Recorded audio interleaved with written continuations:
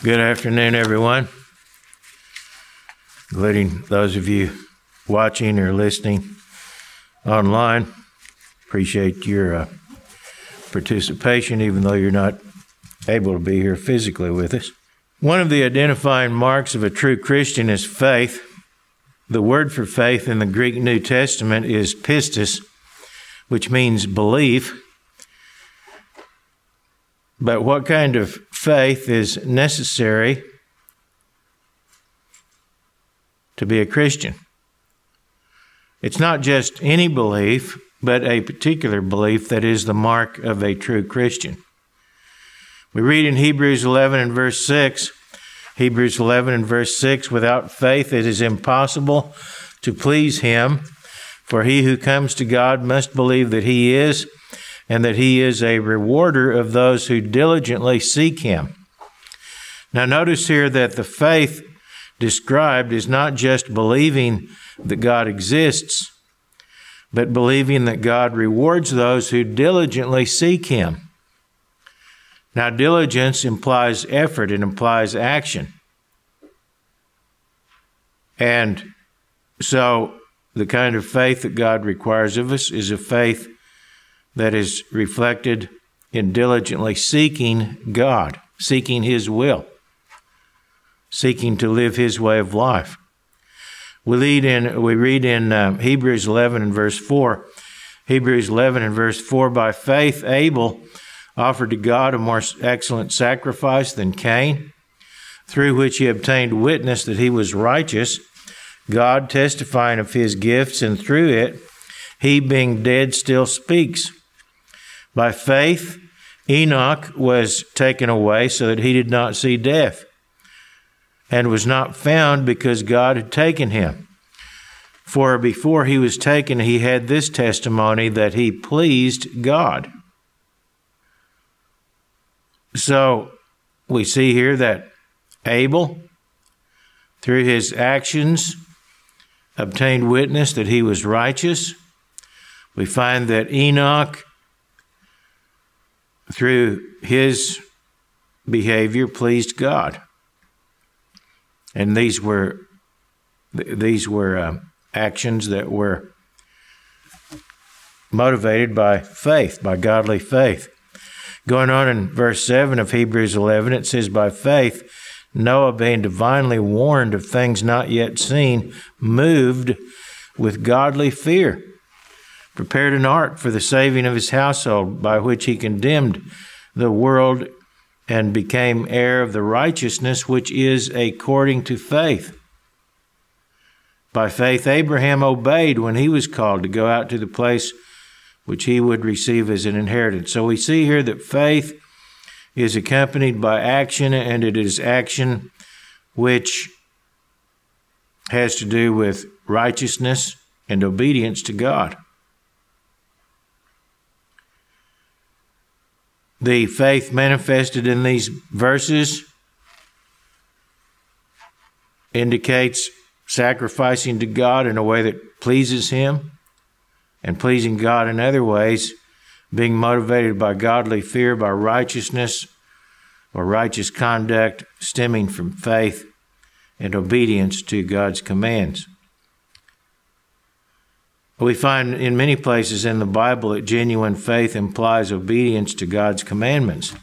In Revelation 14 and verse 12, it says, here is the patience of the saints. Here are those who keep the commandments of God and the faith of Jesus. So here is a definition of what is a saint, that is a true Christian.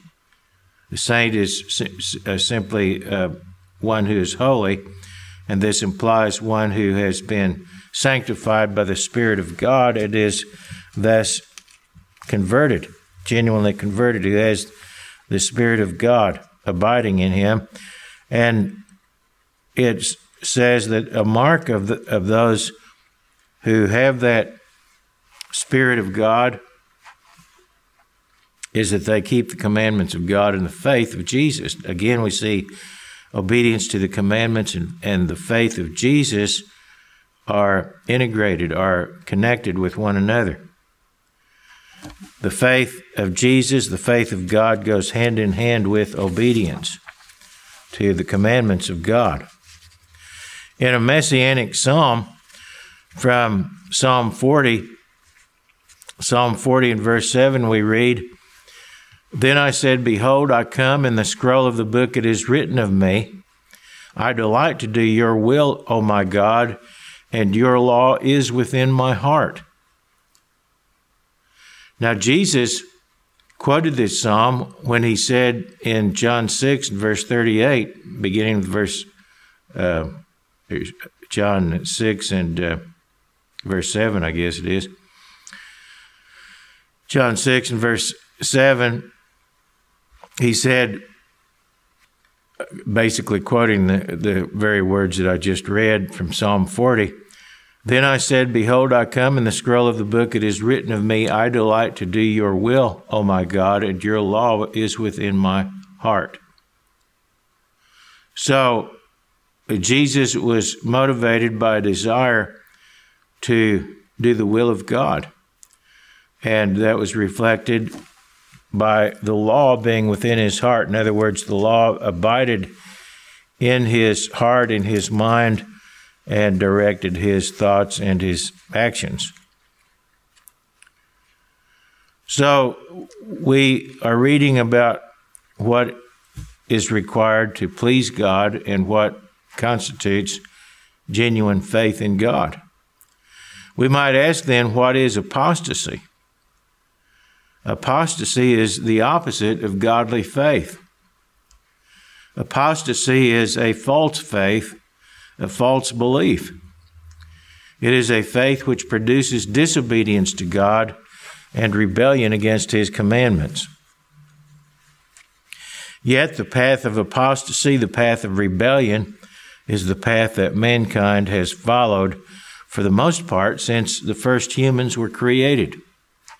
In today's sermon, I want to discuss the historical record of apostasy against God. Now, you might ask, why is this important? It is important because understanding what has happened in the past can help us avoid the same mistakes in the future. And it can also help us better understand the prophecies of the future and what to expect in the days leading up to the return of Jesus Christ. But before we get into the historical record of apostasy, let's further define what is meant by the concept of apostasy. The word apostasy is from the Greek word aphistemi and cognate words. Aphistemi and its cognates are used a number of times in the New Testament and in the Greek translation of the Old Testament called the Septuagint.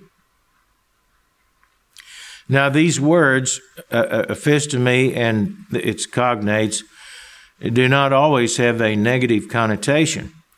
For example, Gamaliel, a highly respected leader among the Jews, advised the Sanhedrin not to interfere with the work of the apostles of Jesus when we read in Acts 5 and verse 38, Gamaliel speaking to the Sanhedrin, or the High Council, the Supreme Council among the Jews, the governing council, he said to them, "Now I say to you, keep away from these men," speaking of the apostles, "and let them alone. For if this plan or this work is of men, it will come to nothing, but if it is of God, you cannot overthrow it, lest you even be found to fight against God." Now, the word translated "keep away" here in the New King James Version in verse 38 of Acts 5, or as it's translated in the King James Version, refrain, is a form of the Greek word aphistemi. Sometimes the word is used of rebellion against human government. For example, in Genesis, we read of a rebellion of the rulers of the cities of the valley of Siddim, into which ran the Jordan River, against the king of Elam, whom they had been subject to. And so we read in Genesis 14, verse 4, 12 years they served Kedorlaomer, and in the 13th year they rebelled. Now the word translated rebelled from the Septuagint is the Greek word apestasan,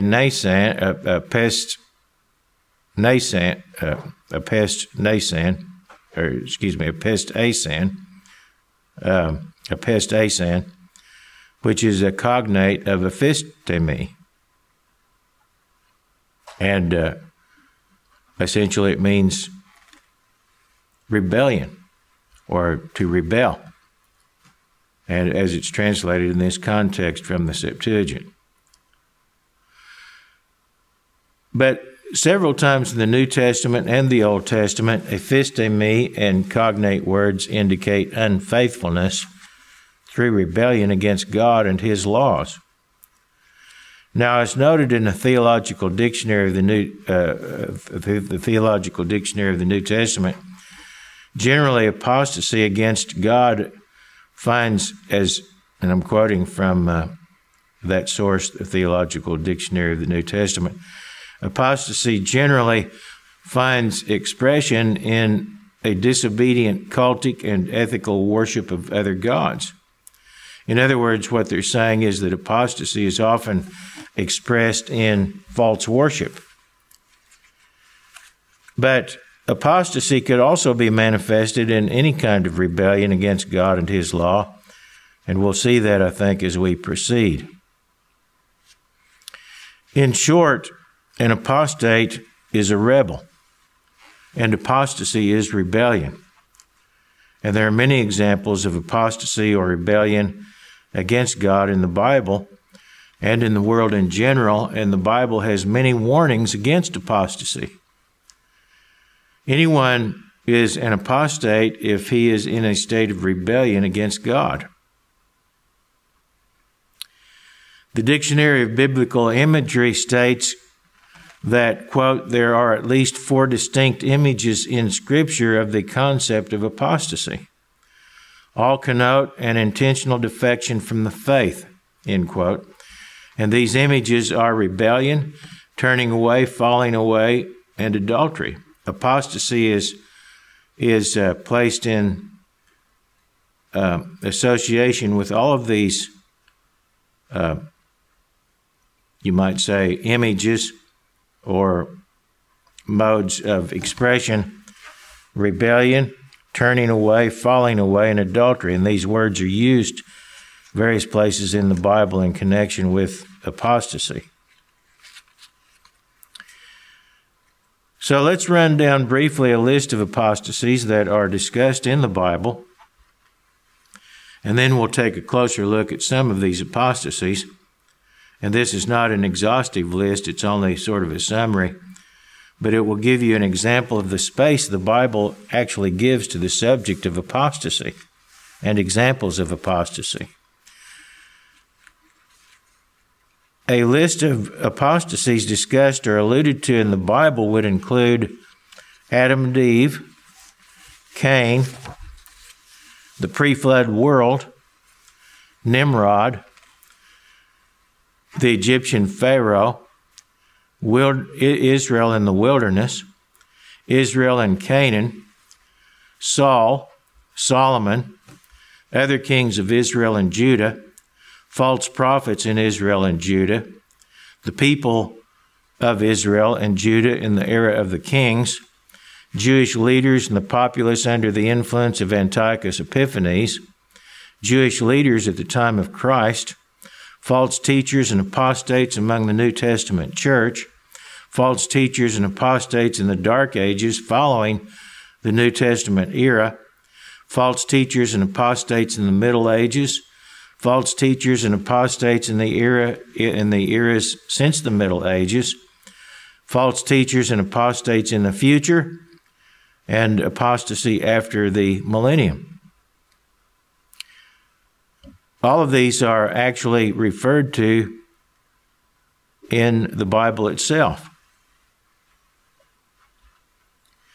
So let's review in somewhat more detail some of the apostasies related in the Bible record. Actually, one that I did not mention, and the first apostasy that the Bible discusses in terms of its chronology, was that of Satan the devil, who originally was an archangel who was directly under God at the top of a hierarchy of angels. We read in Isaiah 14 and verse 12 of this archangel.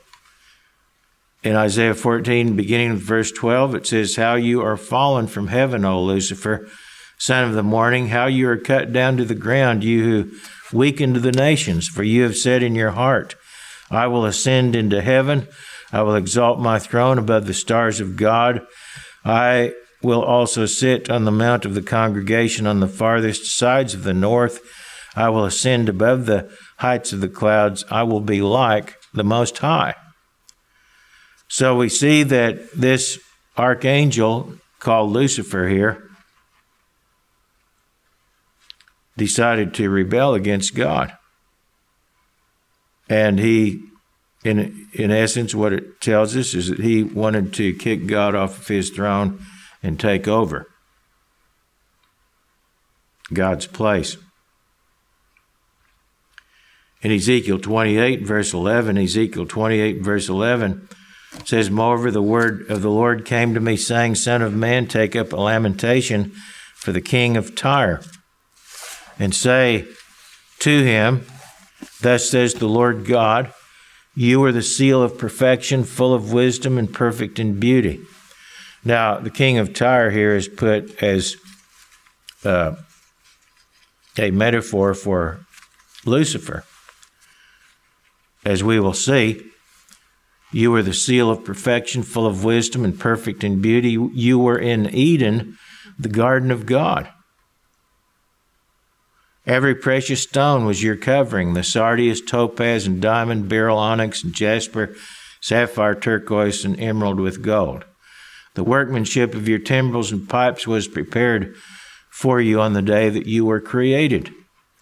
You were the anointed cherub who covers. So we see it's not just talking about a physical human king. This is talking about an archangel. One of the terms for an archangel is cherub.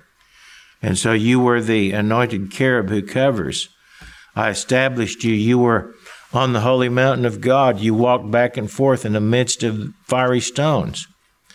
You were perfect in your ways from the day you were created till iniquity was found in you. By the abundance of your trading, you became filled with violence within, and you sinned. Therefore I cast you as a profane thing out of the mountain of God, and I destroyed you, O covering cherub, from the midst of the fiery stones. So again, we see Satan rebelled, and in response, God essentially kicked him out of heaven, out of his presence. And Jesus said in Luke 10 and verse 18, Jesus said, I saw Satan fall like lightning from heaven. God cast him out of heaven down to the earth. And this rebellion is also alluded to in the following, in Revelation 12, beginning with verse 3. Revelation 12, verse 3, and another sign appeared in heaven. Behold, a great fiery red dragon, having 7 heads and 10 horns, and 7 diadems on his heads. His tail drew a third of the stars of heaven and threw them to the earth. And stars here is a metaphor for angels. Satan took with him in his rebellion a third of the angelic host, who became demons. And Satan continues in his rebellion against God and is the chief instigator of apostasy against God among men. In Revelation 12, verse 9, goes on to tell us, Revelation 12, verse 9, so the great dragon was cast out, that serpent of old called the devil and Satan, who deceives the whole world. He was cast to the earth, and his angels were cast out with him. So that was the first apostasy that we have any record of, the first rebellion against God. The next major apostasy of note in the Bible is that of the first man and woman. And it was through their rebellion that sin entered the domain of mankind. In Genesis 2 and verse 15, it says, "The Lord took the man and put him in the Garden of Eden to tend and keep it. And the Lord God commanded the man, saying, Of every tree of the garden you may freely eat, but of the tree of the knowledge of good and evil you shall not eat. For in the day that you eat of it you shall surely die." And as I've explained before, the tree of the knowledge of good and evil really means the tree, or the taking on the authority to decide what is good or what is evil. In other words, to make your own rules, your own laws, in opposition to God's laws. And that's what God forbade to Adam and to Eve. We read, though, in Genesis 3, beginning with verse 1, Genesis 3 and verse 1, "Now the serpent was more cunning than any beast of the field which the Lord God had made." Now this serpent was not really a serpent. This is another metaphor for Satan, as we just read in Revelation. That serpent of old was the devil and Satan, and he was an archangel. He was not a literal physical serpent or a snake. He was a powerful spirit being who was brilliant and appeared to Adam and Eve as an angel of light. And yet he was, the reason this term serpent is used as a metaphor is because serpents are among the best camouflaged of any of the beasts of the earth. And Satan makes himself appear to be something that he's not quite often, as he did with Adam and Eve. And he was more cunning than any beast of the field which the Lord God had made. And he said to the woman, "Has God indeed said, You shall not eat of every tree of the garden?" And the woman said to the serpent, "We may eat of the fruit of the trees of the garden, but of the fruit of the tree which is in the midst of the garden, God has said, You shall not eat it, nor shall you touch it, lest you die." Then the serpent said to the woman, "You will not surely die, for God knows that in the day that you eat of it, your eyes will be opened, and you will be like God, knowing good and evil." So when the woman saw that the tree was good for food, that it was pleasant to the eyes, and tree desirable to make one wise, she took of its fruit and ate. She also gave it to her husband with her, and he ate. Then the eyes of both of them were opened, and they knew that they were naked. In other words, their outlook changed. They were naked before, but they had no consciousness of, no shame in being naked, or didn't pay any particular notice to the fact that they had no clothing. They were just the two of them, husband and wife. This isn't a justification for being nudists or running around with no clothes on. But it was just the two of them. They were husband and wife. They had not been clothed.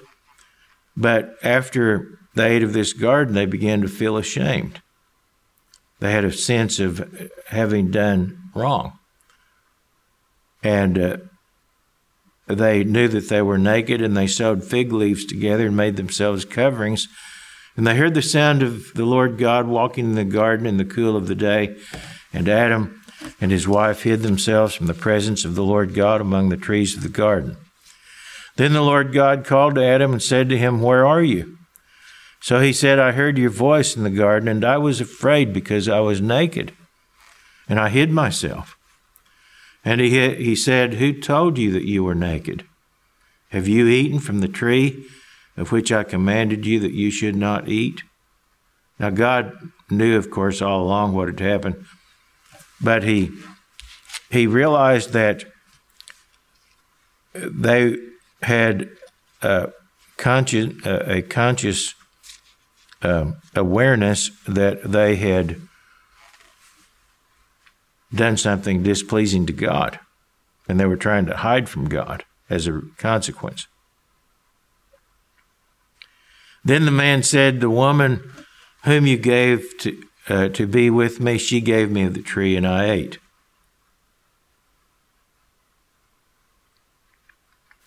And so Adam and his wife Eve sinned. The greater sin was Adam's, because he was the one who was first created, and he was the head of the family. And he should not have followed his wife's example in eating of this fruit that was forbidden, but he did. And so we see in Romans 5, verse 12, "Therefore, just as through one man sin entered the world, and death through sin, and thus death spread to all men because all sinned." Now, the next rebellion that we read of in the Bible involved Cain, a son of Adam and Eve. And in Genesis 4 and verse 3, Genesis 4 beginning with verse 3, we read, "And in the process of time, it came to pass that Cain brought an offering of the fruit of the ground to the Lord. Abel also brought of the firstborn of his flock and of their fat.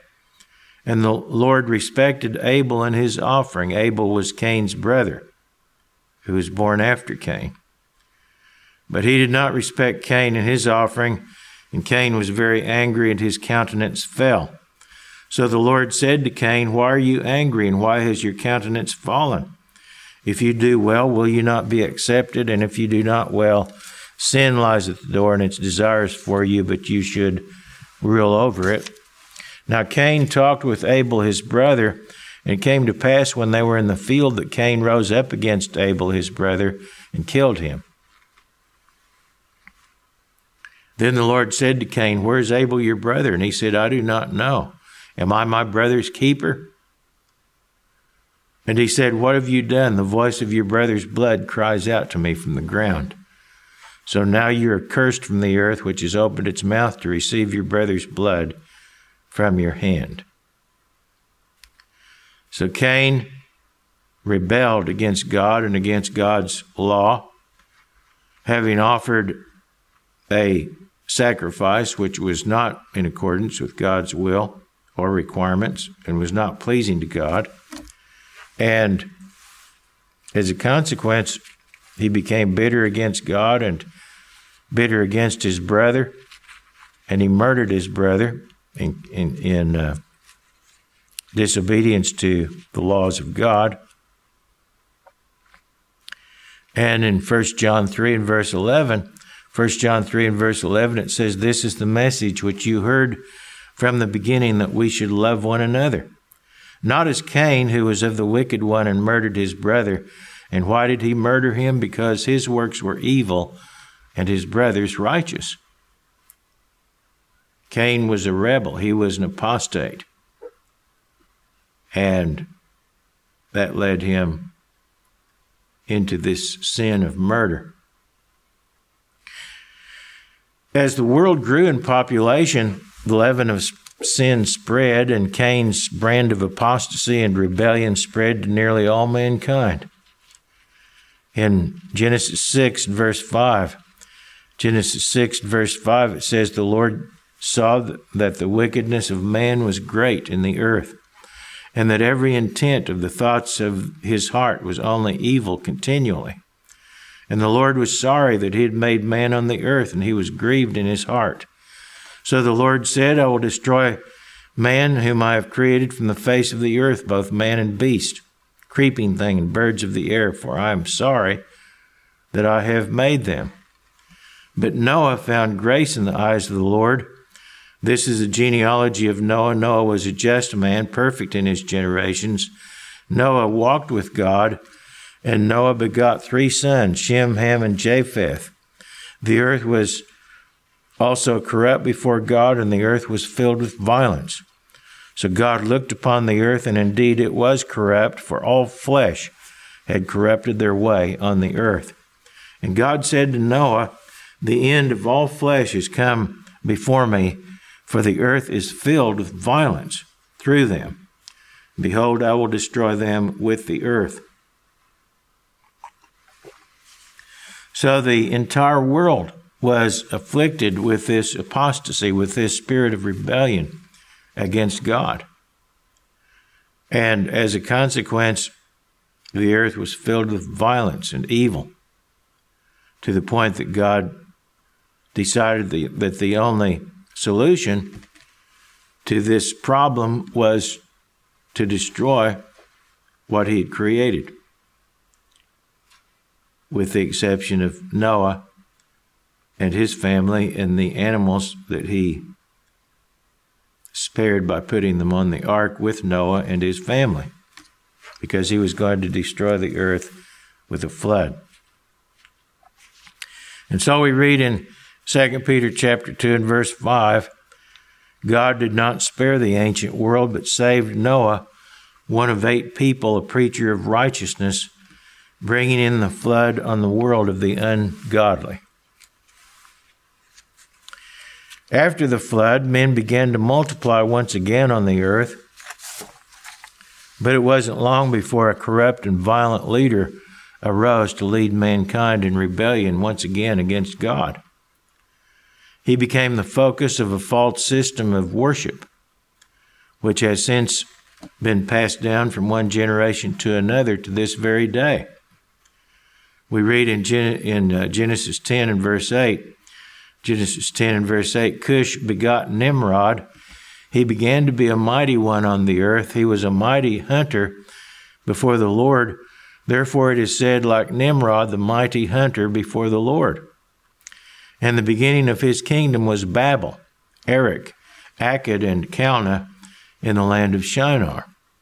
This was in the Middle East, where Iraq is today. And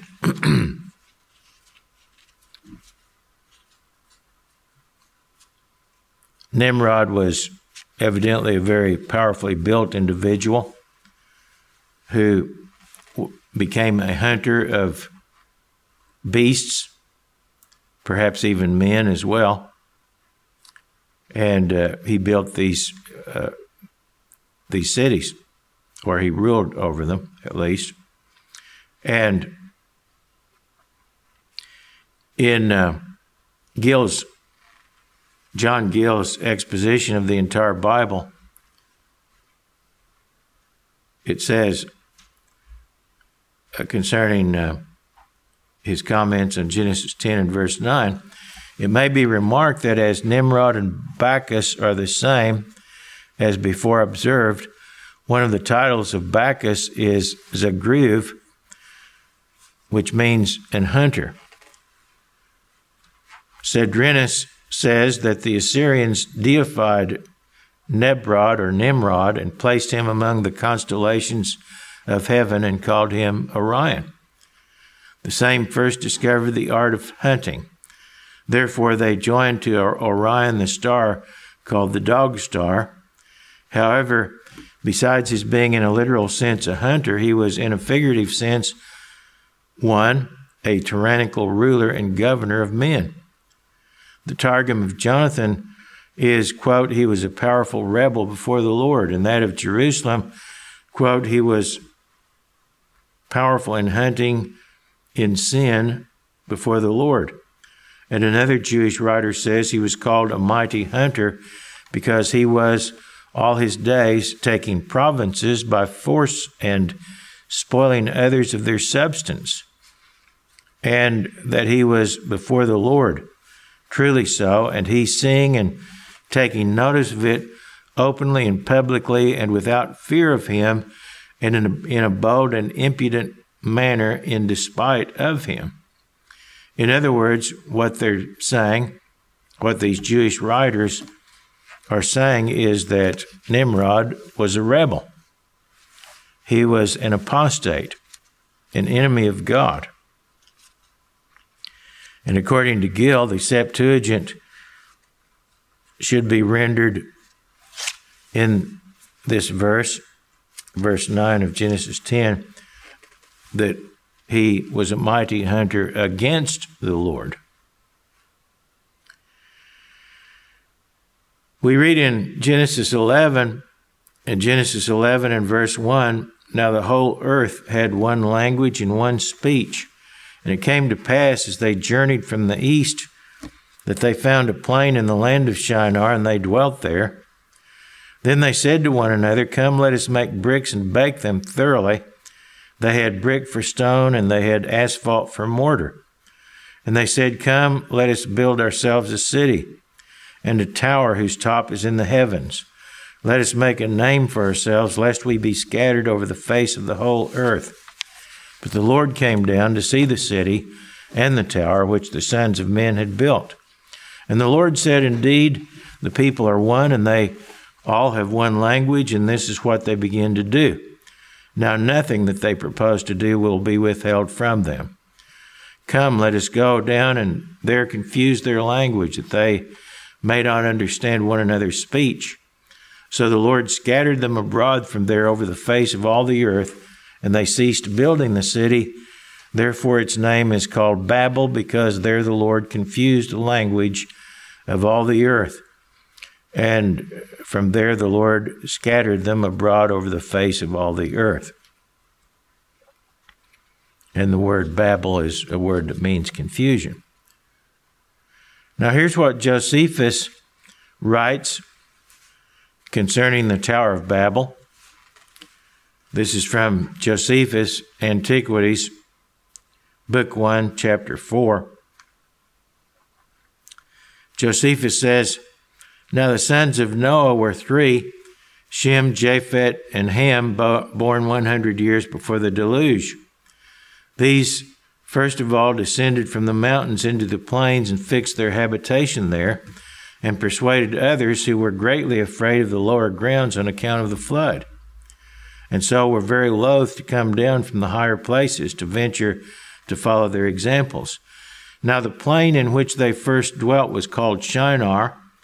God also commanded them to send colonies abroad for the thorough peopling of the earth, that they might not raise seditions among themselves, but might cultivate a great part of the earth and enjoy its fruits after a plentiful manner. But they were so ill instructed that they did not obey God, for which reason they fell into calamities and were made sensible by experience of what sin they had been guilty. For when they flourished with a numerous youth, God admonished them again to send out colonies, but they, imagining the prosperity they enjoyed was not derived from the favor of God, but supposing that their own power was the proper cause of the plentiful condition they were in, did not obey him. Nay, they added to this their disobedience to the divine will, the suspicion that they were therefore ordered to send out separate colonies, that being divided asunder they might the more easily be oppressed. Now it was Nimrod who excited them to such an affront and contempt of God. He was the grandson of Ham, the son of Noah, a bold man and of great strength of hand. He persuaded them not to ascribe it to God, as if it was through his means they were happy, but to believe that it was their own courage which procured that happiness. He also gradually changed the government into tyranny, seeing no other way of turning men from the fear of God but to bring them into a constant dependence on his power, that is, Nimrod's power. He also said he would be revenged on God if he should have a mind to drown the world again, for that he would build a tower too high for the waters to be able to reach, and that he would avenge himself on God for destroying their forefathers. Now the multitude were very ready to follow the determination of Nimrod, and to esteem it a piece of cowardice to submit to God. So we see that in this account of Josephus, virtually the whole world, once again, were in a condition of apostasy or rebellion against God. And this is confirmed in the Scripture, although in a much more brief manner. Goes on to say, Josephus' Antiquities, and they built a tower, neither sparing any pains nor being in any degree negligent about the work, and by reason of the multitude of hands employed in it, it grew very high, sooner than anyone could expect, but the thickness of it was so great, and it was so strongly built, that thereby its great height seemed upon the view to be less than it really was. It was built of burnt brick, cemented together with mortar made of bitumen, that it might not be liable to admit water. When God saw that they acted so madly, he did not resolve to destroy them utterly, since they were not grown wiser by the destruction of the former sinners, but he caused a tumult among them by producing in them diverse languages, and causing that through the multitude of those languages they should not be able to understand one another. The place wherein they built the tower is now called Babylon, because of the confusion of that language, which they readily understood before, for the Hebrews mean by the word Babel, confusion. Alexander Hislop, in his book, The Two Babylons, remarks, quote, Now the ancient traditions relate that the apostates who joined in their rebellion of Nimrod made war upon the faithful among the sons of Noah, end quote. And he backs up his statement with some quotations from ancient sources. It's believed by Hislop and other researchers that many of the customs of pagan religions now spread worldwide were invented by Nimrod and his wife, often called Semiramis, although it's believed that she had a number of other names as well.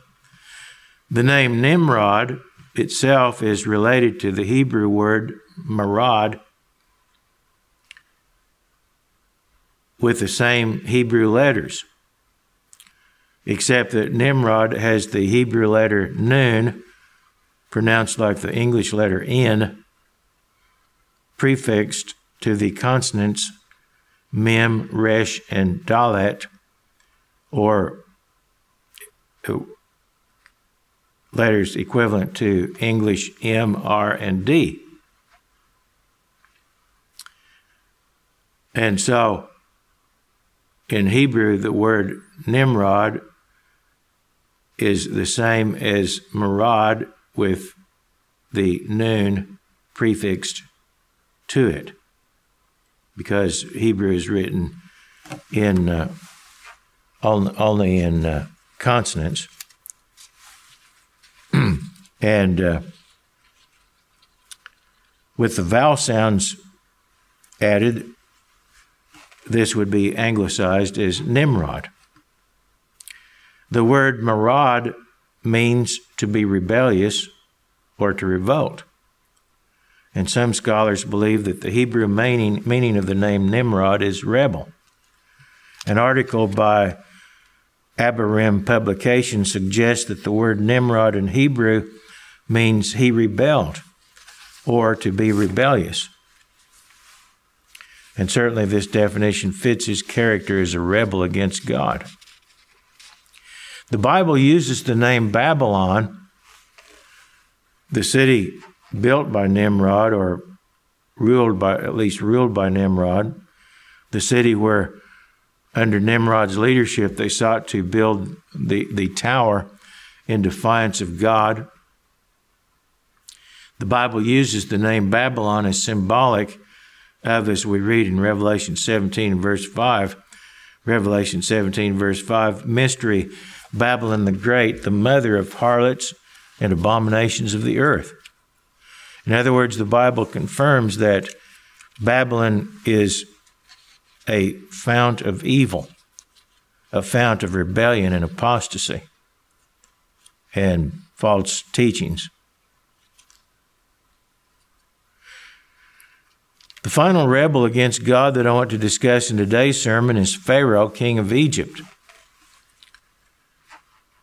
As time passed, it finally came to the point where God had prophesied for him to deliver the people of Israel from bondage in Egypt. God chose Moses to go to Pharaoh and demand in the name of the Eternal that he was to let the people of Israel go free. But as God spoke to Moses, telling him what his mission was to be, God told Moses in Exodus 3 and verse 19, "But I am sure that the king of Egypt will not let you go. No, not even by a mighty hand. So I will stretch out my hand and strike Egypt with all my wonders, which I will do in its midst, and after that he will let you go." And so we read in Exodus 5, verse 1, afterward Moses and Aaron went in and told Pharaoh, "Thus says the Lord God of Israel, let my people go, that they may hold a feast to me in the wilderness." And Pharaoh said, "Who is the Lord that I should obey his voice to let Israel go? I do not know the Lord, nor will I let Israel go." So, exactly as God predicted, Pharaoh refused to heed Moses' words, which were spoken to him in the name of the eternal God. And so time after time, Moses was sent with the same demand to Pharaoh from God. And God sent plagues to put pressure on Pharaoh and the Egyptians to let the people of Israel go. But each time there was relief after one of these plagues, Pharaoh's heart was hardened, and he would not yield to God's demands. Finally, God struck all the firstborn in Egypt so that they died, and Pharaoh then let the people go. But after they had left, Pharaoh changed his mind and pursued the Israelites with his army. When the people of Israel reached the Red Sea to the east of Egypt, they were trapped between the sea and Pharaoh's army, or so it seemed. But we read in Exodus 14 verse 24, "Now it came to pass in the morning watch that the Lord looked down upon the army of the Egyptians through the pillar of fire and cloud, and he troubled the army of the Egyptians, and he took off their chariot wheels so that they drove them with difficulty. And the Egyptians said, 'Let us flee from the face of Israel, for the Lord fights for them against the Egyptians.' Then the Lord said to Moses, 'Stretch out your hand over the sea, that the waters may come back upon the Egyptians, on their chariots and on their horsemen.' And Moses stretched out his hand over the sea, and when the morning appeared, the sea returned to its full depth, while the Egyptians were fleeing into it. So the Lord overthrew the Egyptians in the midst of the sea. Then the waters returned and covered the chariots, the horsemen, and all the army of Pharaoh that came into the sea after them. Not so much as one of them remained. But the children of Israel had walked on dry land in the midst of the sea, and the waters were a wall to them on their right hand and on their left. So the Lord saved Israel that day out of the hand of the Egyptians, and Israel saw the Egyptians dead on the seashore. Thus Israel saw the great work which the Lord had done in Egypt. So the people feared the Lord and believed the Lord and his servant Moses." Well, we might ask, with this object lesson at hand, was that the end of apostasy for mankind? Now, you might keep in mind that Egypt was the most powerful nation on the face of the earth at that particular time, and one of the most advanced civilizations, if not the most advanced. And essentially, after this series of plagues, Egypt was in chaos and devastated. So you might think that not only Egypt, but the rest of the world would have learned a lesson from that. You'd certainly think that at least the Israelites would have learned. But was what happened there the end of apostasy for mankind? Was it even the end of apostasy for the people of Israel? whom God had liberated from slavery?